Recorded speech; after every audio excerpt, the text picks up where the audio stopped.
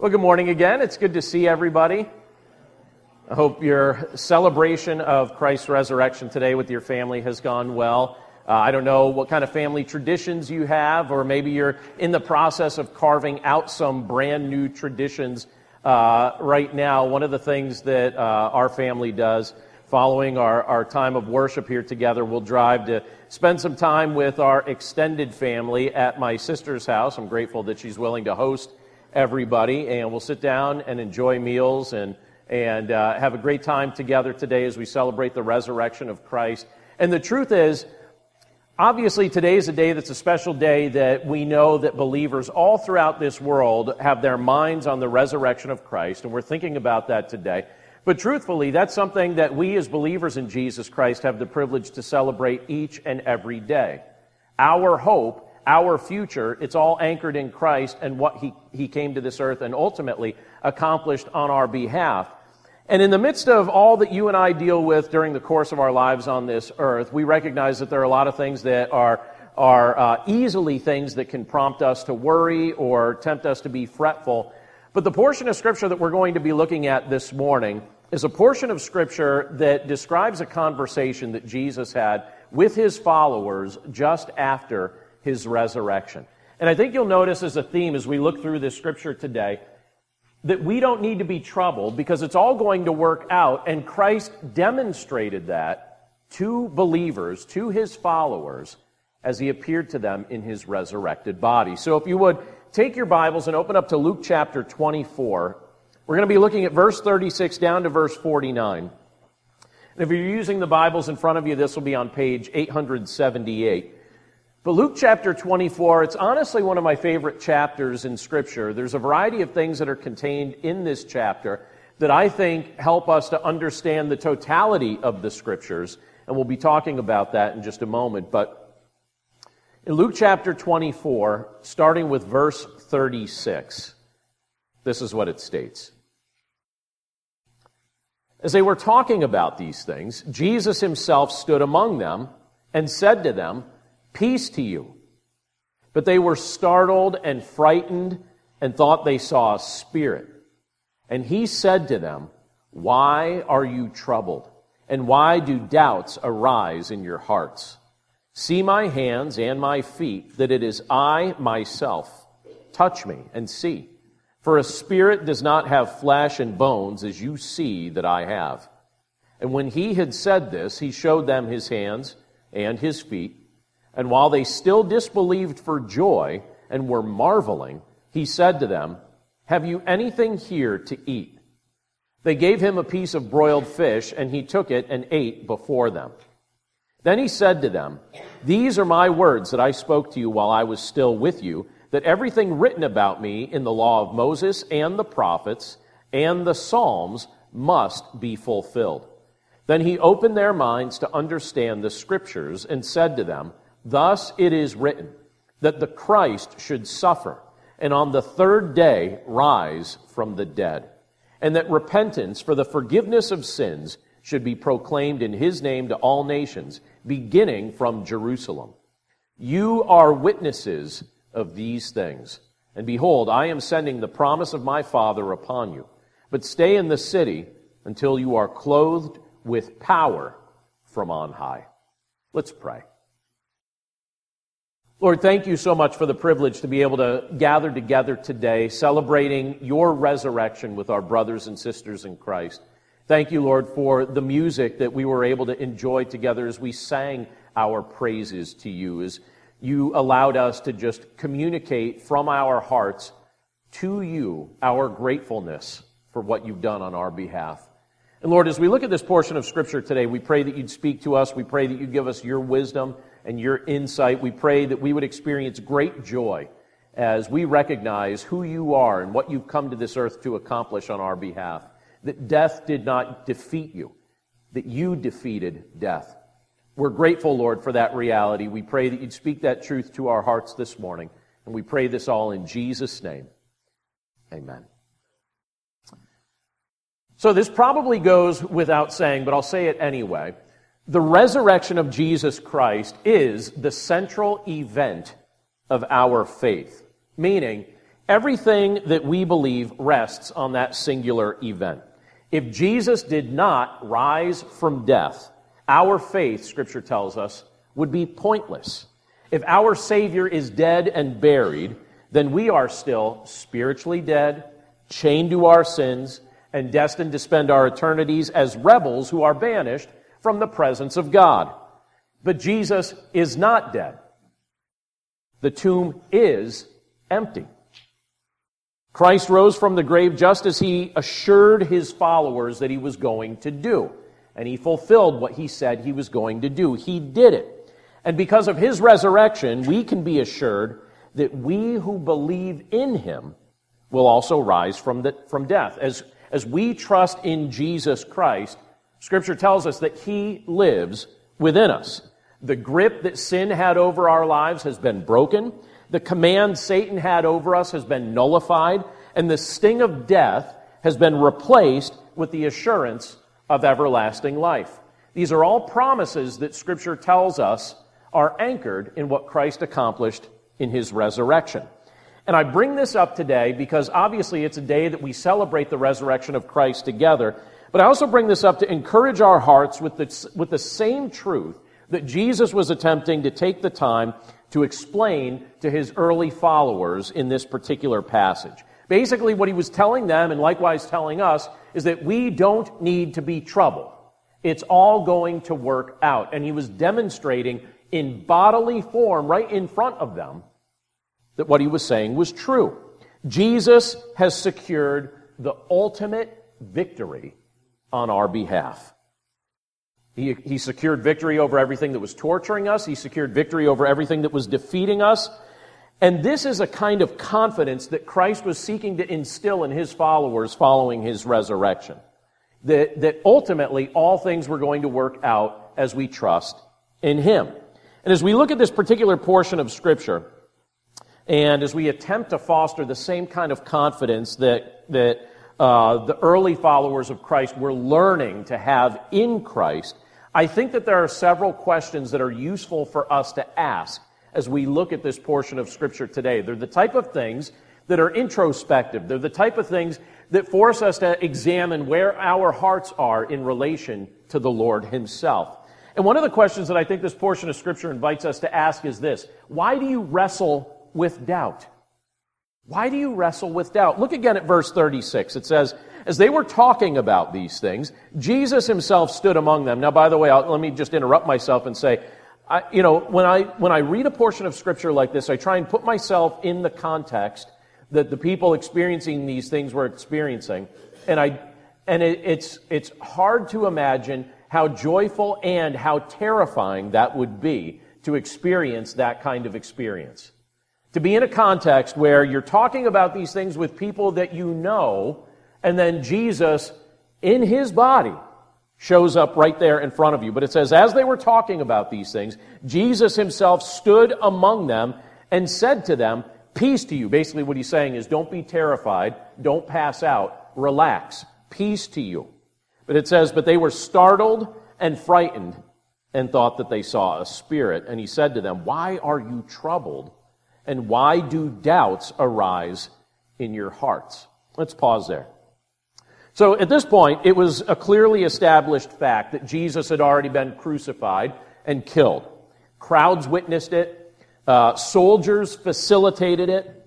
A spear jammed through the lungs and the heart of Christ confirmed it. His corpse had already been placed in the tomb of Joseph of Arimathea after Pilate had confirmed with the centurion that Jesus indeed had been executed. And on top of that, we know that a large stone had been rolled in front of the tomb where Jesus was placed, and then that tomb was sealed. It was made secure, and it was also guarded by Roman soldiers. And yet, in the midst of all of that, seemingly insurmountable circumstances or odds, just as Jesus had promised, he rose from death on the third day, and he began appearing to his followers. And these conversations are interesting as Jesus appears to these followers, and he starts explaining to them things that they didn't initially understand. These people had been deeply shaken. These people had been discouraged. They were disturbed by the harsh torture and the harsh execution that Jesus had received. We know that Jesus appeared to the women at the tomb. He then appeared to the disciples. He also walked with others on the road to Emmaus. And the people, Scripture tells us, were startled at his appearing. And again, even in this passage, Jesus needs to calm this group of people down because they're so frightened at his appearing, and what they actually think they're seeing in front of them is a spirit. But he makes a point to illustrate to them he's not just there as like a spirit or an apparition. He has risen, his body has risen from the grave. He's there in front of them in a physical body. In fact, to confirm this, now, if you were in a circumstance like that, what would you use? What would you do to confirm something like that? You know, he invites them to look at the scars that are upon his resurrected body, but he also sits down and eats some fish with them. I appreciate that. It's like, what do you guys have to eat? You know? He sits down and eats. It's like, does a spirit eat fish? It's like everybody look. Can you imagine every bite he took? They're probably looking. They're like, I wonder if we'll see it. This is what my mind would be thinking. I don't know if there's any weirdos, as they're thinking like, is this a spirit in front of us? It's like, all right, well, can you see through me as the fish gets chewed up and goes down? Like, that's what I would be thinking. Be like, do you see anything? How about those sitting behind him? Do you see? No, you don't see anything? Right? He's trying to confirm to them, I'm here right in front of you. I'm not an apparition. I've risen from the grave just as I promised that I would do, assuring them that they're not seeing a spirit. And I like the question that Jesus asks this group of believers as he appears to them. He says to them, why are you troubled, and why do doubts arise in your hearts? Why are you troubled, and why do doubts arise in your hearts? Isn't that a useful question for us to wrestle with too? Why are you troubled? Why do doubts arise in your hearts? That's a question I think that's worth wrestling with. Now, in their context, Jesus had already told them multiple times, and this is recorded in the Gospels, but he had told them multiple times that he was going to be executed.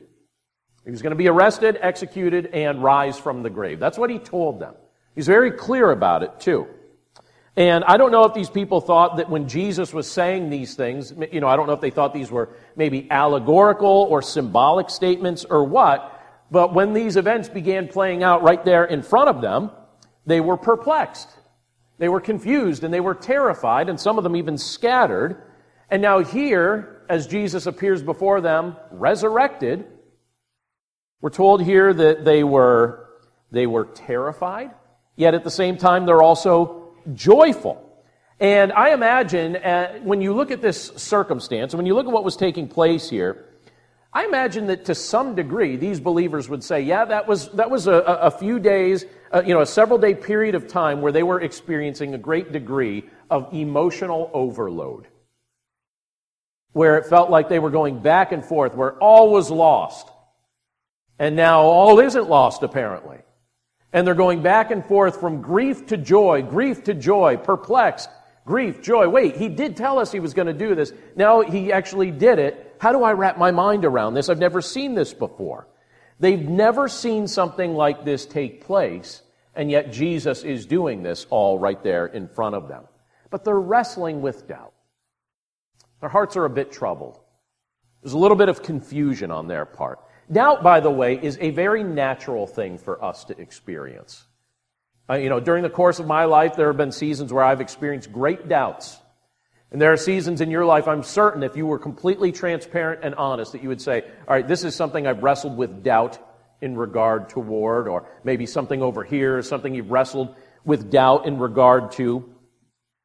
From time to time, we've all experienced it. It's not uncommon. Likewise, even as we come to faith in Jesus Christ, I think sometimes it's not all that uncommon for us to still doubt God's goodness. I think when we read the Scriptures and the Scriptures remind us of His goodness, it's helpful and it ministers to us because if we admit it to ourselves, we say, well, sometimes I actually wonder about your goodness, Lord. I think sometimes we doubt God's provisions. I think sometimes we doubt His protection. I think sometimes we doubt His promises for the future, because to believe these things, we have to believe that there's going to come a day when we're going to witness with our own eyes things unlike we have ever seen before. And I think it's difficult for us to trust things that we have not seen. But that's what the Lord joyfully invites us to do. to trust Him for things that we have not yet seen with our eyes. We wrestle with doubt. Now think about this at its core. We personally wrestle with doubt because our hearts prefer to walk by sight. But here's a secret that I think is worth remembering. Walking by sight fosters fear, not trust. What I mean by that is this. If you want to live a fearful life, trust only in the limited and isolated experiences of your life that you have witnessed with your eyes. But if, on the other hand, you want to experience genuine joy, trust Christ, who invites us to become confident in Him and rest in the knowledge that our lives and our futures are indeed safe in His hands. And when you look at this portion of Scripture, again, you have Christ reminding us as we wrestle with doubt that we don't need to be startled, that we don't need to be frightened, that we don't need to be troubled, that doubt doesn't need to be something that continually arises in our hearts and in our minds, because we've already seen, we've already now witnessed what Christ has accomplished, exactly what He said He was going to do. Yes, He was crucified, and on the third day, He rose from the grave. And the early believers were still wrestling with this. But here you and I are having the opportunity ultimately to wrestle with that thought as well, but also being shown the outcome of it. And Christ was seeking to assure His followers that what He says can be banked on, that we can have ultimate confidence in Him. We don't need to spend our lives continually wrestling with doubt. We can have confidence in Christ that He is who He says He is and will do what He promises He will do. And the Scripture goes on to invite ultimately us to ask another question, and I think it's this. Do you understand the message the Scriptures have been trying to reveal to you? And I phrase it that way because of what it says here in verses 44 to 48. Let me reread these things. It says this. Then He said to them, "These are my words that I spoke to you while I was still with you, that everything written about me in the law of Moses and the prophets and the Psalms must be fulfilled." Then He opened their minds to understand the Scriptures and said to them, "Thus it is written, that the Christ should suffer and on the third day rise from the dead, and that repentance for the forgiveness of sins should be proclaimed in His name to all nations, beginning from Jerusalem. You are witnesses of these things." Let's pause there for just a second. If Jesus basically asking us the question, or asking this group the question, do you understand the nature of the message that the Scriptures have been trying to reveal to you? I don't know if you have a clear memory of the first time you really sat down to read the Scriptures. And I wouldn't say I have a clear memory of the very first time, but I can remember clearly when I started to take a genuine interest in the Scriptures and wanted to learn more about them. And I remember at the time I was actually a camper at summer camp. Many of my early experiences as a young believer happened there. And I overheard my camp counselor reference the fact that his favorite book of the Bible was the book of James. And I was like, oh, interesting. And I really looked up to the guy. He was kind of like the kind of person I always wanted to be, basically. And I was like, all right. I was like, well, to be like him, maybe I should read the book of James, because I had never read the book of James before. And I was like, all right, let me find that one. Let's see if I think that's a New Testament one. All right, okay, it's toward the end. Oh, good, it's a short one, too. I was like, all right, cool. And so there's a place at the camp called the Rec Hall, and it's a place where if you have a couch that you should have thrown away 15 years ago, you donate it there. And that's where it lives, and you just never look under the cushions. You just pretend that you just don't look, right? And when you're 13, you sit on those couches and you enjoy it. And, you get some snacks there at the Rec Hall. You sit down with your ice cream or with your candy or your soda, and you talk to your friends. But I remember the one afternoon, and it was like the middle of the week, maybe toward the end of the week, I grabbed a Bible, went down to the Rec Hall, got some snacks, sat down on the one of the lovely couches, and I opened up to the book of James. I started reading it. Now, of course, the translation that I chose was in the oldest of Englishes, And I'm looking at it, and I was like, all right, I'm not certain what I'm reading, but my counselor likes this. And I'm like, I don't know what that means. I'm like, I don't even know what that word is. But I kept reading it for a little bit, and I'll be honest with you, I think it's partly, majorly, because that was a very comfy couch, and it was toward the end of the week of camp, and I was exhausted. And before I knew it, the book was resting on my chest, and I was enjoying a nice cat nap in the middle of the week. And I remember after that being like, okay, no, I think I need to value this a little bit more. I need to kind of like sit in a way that I'm not going to fall asleep. So I would sit at a desk to actually read the Scriptures. And I have to say, as an adult, as someone who reads the Scriptures each day now, the more I read the Bible, even when I'm just reading like a small part of it, the more I read it, the more interesting it becomes to me.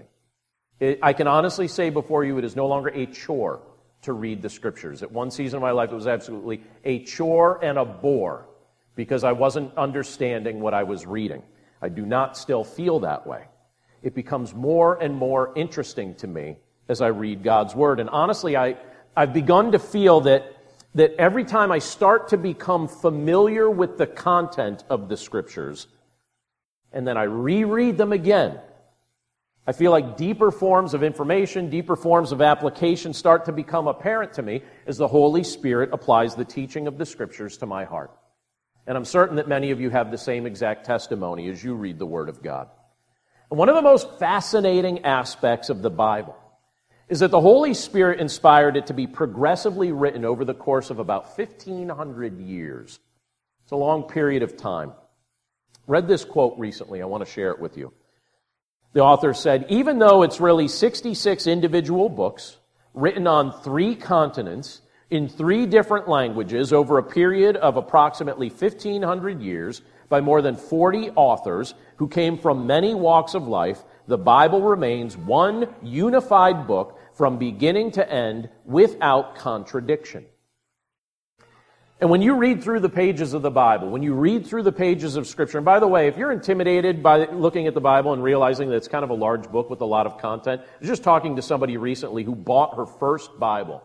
And she's about 10 years older than me, just bought her first Bible, asked me what Bible to get, so I made a recommendation to her. She bought it. She was shocked at how big it was.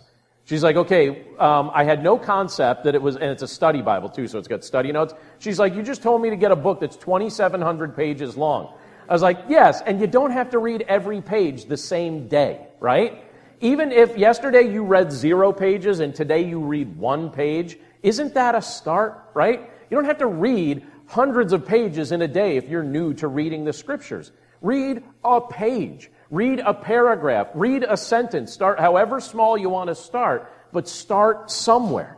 And when you read the pages of the Bible, you begin to see that the content of each book has a theme. And you start watching this theme, and this theme is ultimately trying to point your heart and my heart to trust in Jesus Christ. Whether you're in Genesis, whether you're in Revelation, whether you're somewhere in between, it's all trying to point us to Jesus. And so following his resurrection, you have Jesus attempting to qualify this or explain this, not qualify, but maybe the better word would be clarify this for his followers. He's trying to make this abundantly clear to them. You know, he explained to them that the entire Old Testament, so they didn't call it the Old Testament at the time that he was saying these things for a particular reason. You know what the reason is? It's a trivia question. Because the New Testament was just about to being written, to be written, right? So if the New Testament isn't written yet, you don't call the other one the old one yet, right? But in that context, they would refer to it sometimes as the law and the prophets, or they'd call it sometimes the law and the prophets and the writings. Here in this particular context, you have Jesus referring to the law of Moses, the prophets, and the Psalms. And what he's saying there is the books of the Old Testament. The Old Testament scriptures. Right? And he explained to them that the entire Old Testament, whether you're reading the books of law, whether you're reading the books of prophecy, whether you're reading the books of poetry, it all points to him. Time and time again, God's people were being told in those portions of Scripture that the Savior was coming, that he would be born, that, they were told the family line, in fact, in which the Savior would come. Some of the words that Jesus would say. I remember the first time I was reading in the Psalms and came across an apt description of the crucifixion and the very words that Christ would say. And I was like, whoa, that's all there. And you watch as Christ fulfilled it. The Old Testament scriptures explain the way Christ would die. When he would die, if you're reading through the book of Daniel, and just count up the days, do the math from what it tells you in that passage, or that book. Why he would experience death. Along with the fact that he would rise from death to offer salvation to the nations. It's all there in the Old Testament scriptures, and Jesus was making that abundantly clear to this group of early believers. But it's also true that unless the Lord opens up our minds to understand these things, it's going to seem like foolishness to us. We're not going to ultimately understand what we're reading. I believe the Lord needs to open up our eyes to understand the depth of what we're reading. The simple fact that the Creator of all mankind would take on flesh like His creation and allow Himself to be humiliated and tortured and killed by the very people He made so that He could pay for their sin, it seems like foolishness to those who don't believe.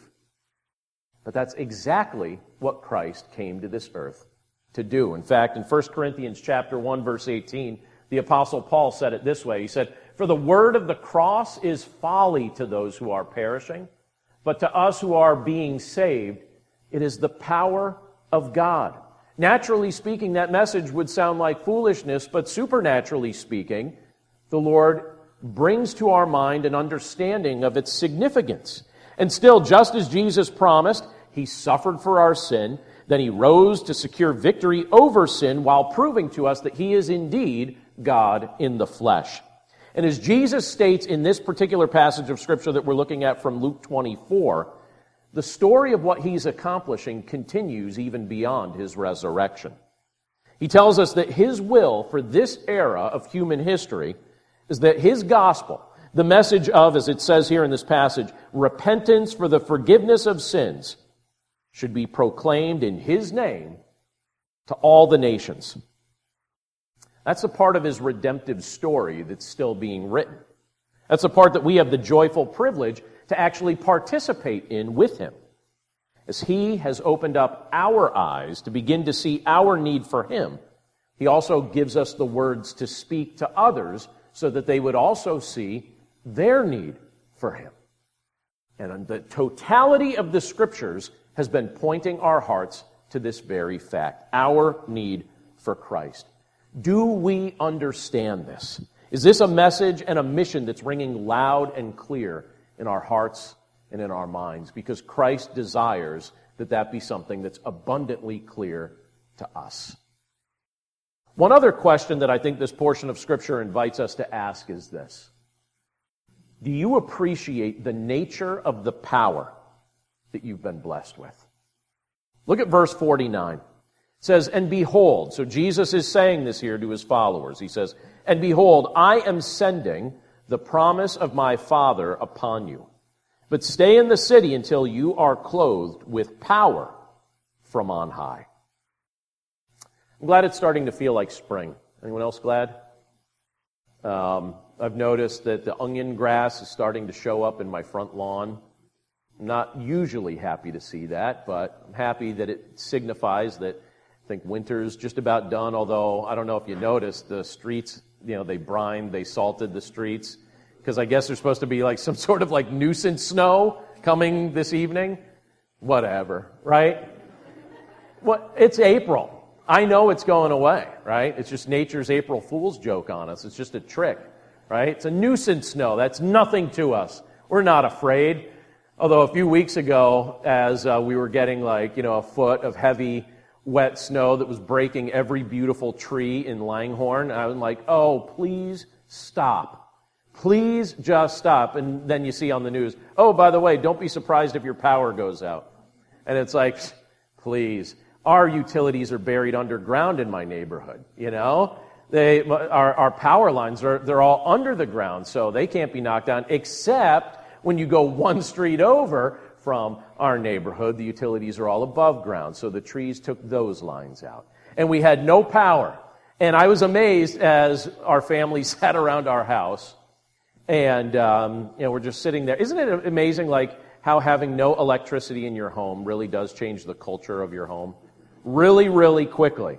If anyone goes near the fridge, it's like, don't open that. Do not open that. We have cheese in there. There's cheese. We have to maintain every piece of refrigeration that is left in that metal box. Do not open it. Don't open it. No cheese. Eat crackers. Take something from the pantry. You can open that. Don't open that fridge. Right? And then, there's no internet. So, like, as your phone dies, you're like, all right, I don't know what's going on in the rest of the world anymore. Like, I hope this is this the apocalypse? And, we're sitting around the house, and we have a forced air heat pump. So we don't have heat. So everybody's under blankets. And we're just kind of sitting around, and the house is getting dark. And I noticed way, way earlier than it normally does, our house was silent. It was just silent. And everybody was just like, it was almost like everybody hibernated. Everyone just kind of sat, like found a spot. We had like a candle lit. It's funny, like we had, most of the candles we have in our house are like scented candles. So like we had the apple room, we had the winter scents room. We had like all these scents combining. Like so the house smelled really good. We were all starving for, food that we couldn't touch, huddled together, freezing, and not talking. All because for a little bit we didn't have power. I think we were out of power for like 12 to 14 hours. It wasn't even all that bad, but it felt bad. And when we got the second storm, I was like, not again, not so soon, thankfully the power didn't go out. When you look at this portion of Scripture, Jesus talks about power, and obviously he's not talking about electricity, but he's talking about power. What is the nature of this power that Jesus is speaking about as he closes out this section? He recognizes that power is something we want. He also recognizes that power is actually something that we need, particularly as you and I and all believers seek to live as his followers in the midst of a fallen world. We need power to do that.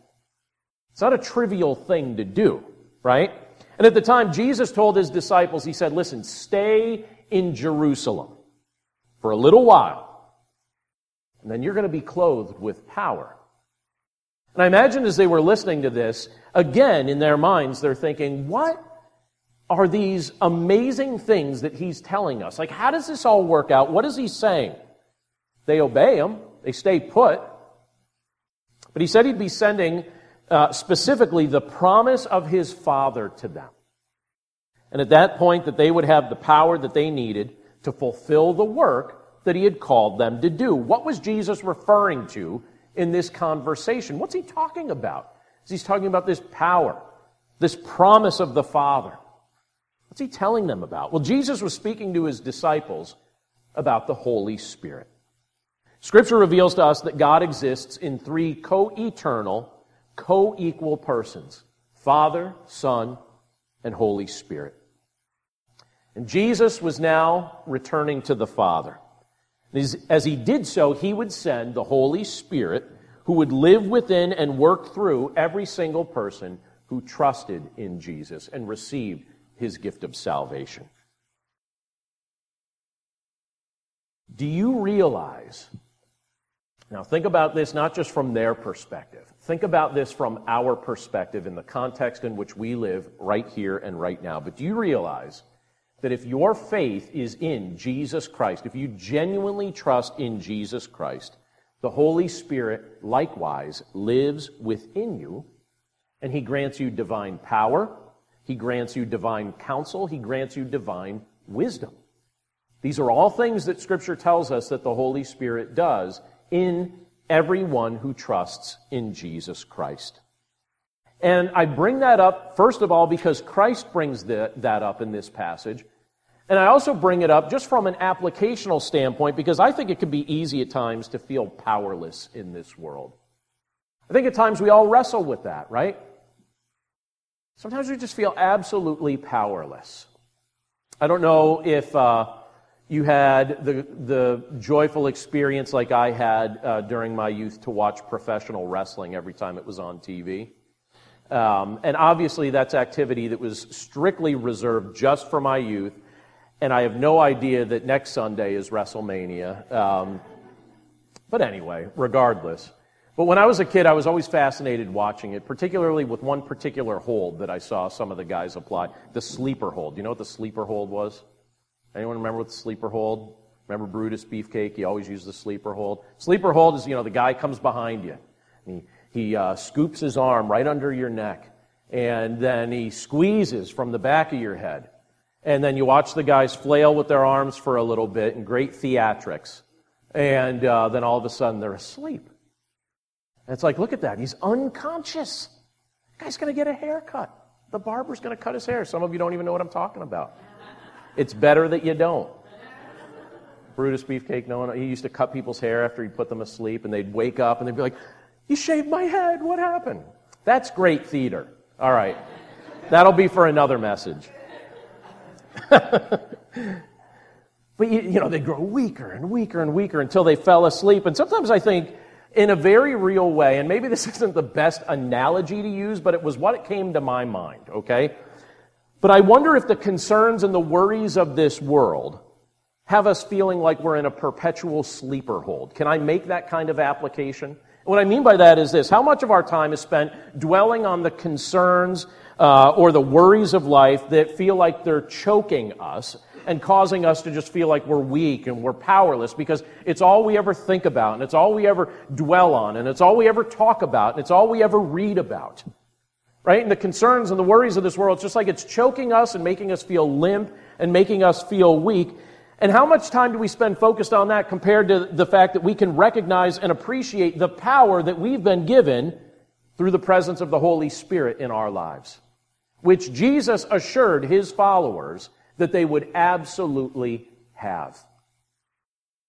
Which Scripture reveals to us is part of our life and our experience now as we trust in Jesus Christ. Consider this: the presence of the Holy Spirit within you also guarantees that just as death could not defeat Jesus Christ, death will not be able to defeat you either. Death will not be able to defeat you. How much time do we spend actually worried about death? Probably a lot. We worry about death, maybe even on behalf of those that we love and care about more than we even think about it in regard to ourselves. And when you think about what Jesus is referring to here in this portion of Scripture, and the totality of what Scripture reveals to us, as we trust in Jesus Christ and the Holy Spirit takes up residence within us, just as death could not defeat Jesus, Scripture tells us that now death will not be able to defeat us either. Christ's victory is now shared with you. Christ's victory becomes your victory. Look at what it says in Romans chapter 8, verse 11. It says, "If the Spirit of him who raised Jesus from the dead dwells in you, he who raised Christ Jesus from the dead will also give life to your mortal bodies through his Spirit who dwells in you." That's the promise that the Lord has revealed to us, that he's given to us. You haven't been left powerless in this world. If you believe in Jesus Christ, that means living within you right now is the third person of the Trinity, the Holy Spirit, which means sin cannot crush you any longer. Satan's intentions to destroy your life won't be victorious. Death has lost its grip, the grip of fear, ultimately, that Scripture describes. Death has lost its grip of fear that was over you because the Holy Spirit now lives within you and has granted you his divine power. Today is we have the privilege, and it truly is a privilege, to be able to come together and celebrate the resurrection of Jesus Christ from the grave. I think Jesus wants us to also remember the significance of what this means for us. This isn't just a historical event that we think a little bit about. This is something that Christ accomplished on our behalf that completely changes our life, our destiny, our future. Meaning we don't need any longer to wander in doubt. We don't need to be confused about the message that the Lord's seeking to communicate to us in His Word. We don't need to live like we're powerless in this world. We don't need to be troubled. In Christ, and He's already demonstrated it, in Christ everything is going to work out. As you and I trust in Him, we can be assured of that reality as a guarantee. Our resurrected Savior will one day raise us up to be with Him, and we'll experience an eternal joy that will not fade and will not be taken away from us. That's a joy worth celebrating as we recognize who Christ is and what He's come to this earth to do. And I'll say this today. If you have trusted in Christ, rejoice in that fact. Remind yourself of these truths. Apply these truths to your day-to-day lives and the way that you think about your day-to-day experience. If you've never come to faith in Christ, if you're still on the edge, if you're still wrestling with doubt, if you're still curious if all of these things could be true, I would encourage you to go directly to the source, read the Scriptures, and allow the Lord to convince your heart and your mind. Wrestle with these things. Examine whether or not they're actually true. And if they are true, which they are, don't let there be anything that delays you from trusting in Christ for yourself. Don't just observe others experiencing the joy of resurrected life through Jesus Christ. Experience it too. Let it be your experience as well. And Christ reminds us in His Word that we don't have to earn it. We don't have to deserve it. We don't have to work for it. We don't have to be good enough to get it. The whole reason He came to this earth was because we couldn't do any of those things.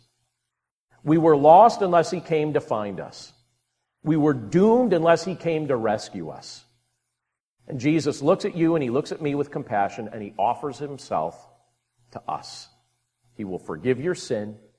He will give you new resurrected life. He will steal the fear of death from you because you'll look at Him and you'll recognize that just as Christ rose from the grave, so too will you if the Holy Spirit lives within you as you trust in Him. That's His promise, and He's already proven it's true because He did it. And His disciples were wrestling with this and seeing this for the first time. But I'll tell you what, they went out and they risked their lives telling people all throughout their known world at the time. And here you and I are on the other side of the world. And as that message was passed person to person to person to person through the centuries, it reached our ears here in Pennsylvania. That in and of itself is a miracle. And the reason it reached our ears here is because the Lord desired it to. And He made certain that it did. Don't waste the opportunity that Christ has given you to trust in Him and to receive these blessings that He has joyfully secured on our behalf. All we have to do is believe in Him and welcome Him to change our lives. He will change our lives. He'll give us hope and a future that's beyond anything we've ever seen and experienced. And He invites us to walk with Him faithfully daily with power that He supplies to do it. It never rests on your strength or my strength. It only rests on Him. Let's pray. Lord Jesus, we thank You so much for the privilege to be able to come together today, to look at Your Word, and to read the things that You talked about with Your followers, and to see and experience a taste of their amazement after witnessing and experiencing Your arrest and the torture You were put through and Your brutal crucifixion, to then see You in the flesh and eat food with You. Lord, they were amazed at what they were seeing, but ultimately, as You clothed them with power, as Your Holy Spirit took up residence within them, You empowered them to share this message with others, that others would come to trust in You. And again, Lord, here we are, hearing this message as well. Many of us trusting in you, some of us still wrestling with what we need to wrestle with as we come before you and just kind of meditate on these things. But Lord, I pray that there wouldn't be a single one of us gathered in this room who doesn't come to faith in you, Jesus, and experience the joy of a resurrected life. Lord, we're grateful for these things. We're grateful that you allow us to see them and experience them. We're grateful for the joy that you supply to us. We're grateful for the power that you give to us so that we don't need to rely on our strength as we seek to follow you. Obviously, Lord, as we trust in you, it's your desire that we follow you faithfully. But Lord, I'm grateful, just even from a personal standpoint, that doesn't rest on my own strength to complete it. That every day that I live is a day that I'm supposed to trust in you. Every day that I live is a day that I'm supposed to be walking by faith in you. And Lord, we recognize that it's so easy for us to walk by sight, but all that does is produce fear and regret. We're forced in that kind of context to rely just on our own natural experiences and the limited things that we've seen during our short stay here on this earth so far. But Lord, when we trust in you, we're trusting in the one who can see eternity past and eternity future. The one who can tell us prophetically what you're about to do and then fulfill it to the letter. Lord, thank you for opening the eyes of the early believers to understand the Scriptures, and we pray that you'd open our eyes and open our hearts as well, that we would understand them also and recognize that you've been trying to ultimately convince our hearts and our minds that you are who you say you are. So, Lord Jesus, we're grateful for the privilege to be able to come before you today and worship you. Thank you, Lord, for defeating sin, Satan, and death when you rose from the grave. And thank you for sharing that victory with all who trust in you. Lord, we pray that each and every one of us, whether it be the adults upstairs or the children downstairs, would be counted among those who trust in you and have experienced the victory that you share. We thank you for this all. We pray this all in Jesus' name.